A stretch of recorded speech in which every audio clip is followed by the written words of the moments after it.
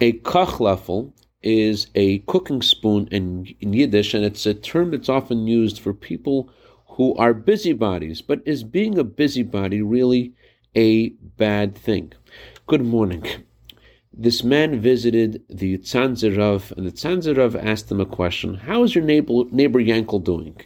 And he said, I don't really know. And the Tzanzer Rav said, I heard he's making a wedding and he needs help. Do you know if this is true? And the man said, I don't know. And the Tzanzer Rav said, but why don't you know? And he said, because I'm just so busy. I go to work, and after I work, I study Torah. I don't really pay attention to others. I just focus on what I need to do. So the Tzanzer Rav said, I understand you, but let me ask you a question.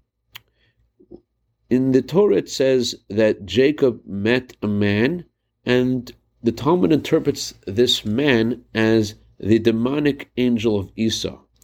And Joseph also meets a man, and the Talmud explains that this was the wonderful angel Gabriel. How come the word man means demon in Jacob's story, and it means angel in Joseph's story? And he said, I don't know. So the Tzanzer Rav said, I'll tell you why. When Jacob asked the man for a blessing, he said, I'm busy. I gotta go pray. That is a demon. When Joseph was walking in the road, someone came over to Joseph and said, Joseph, are you okay? What do you need? Now that is an angel of God.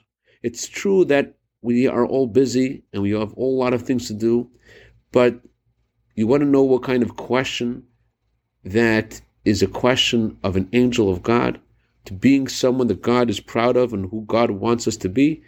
Ask how your neighbor is doing.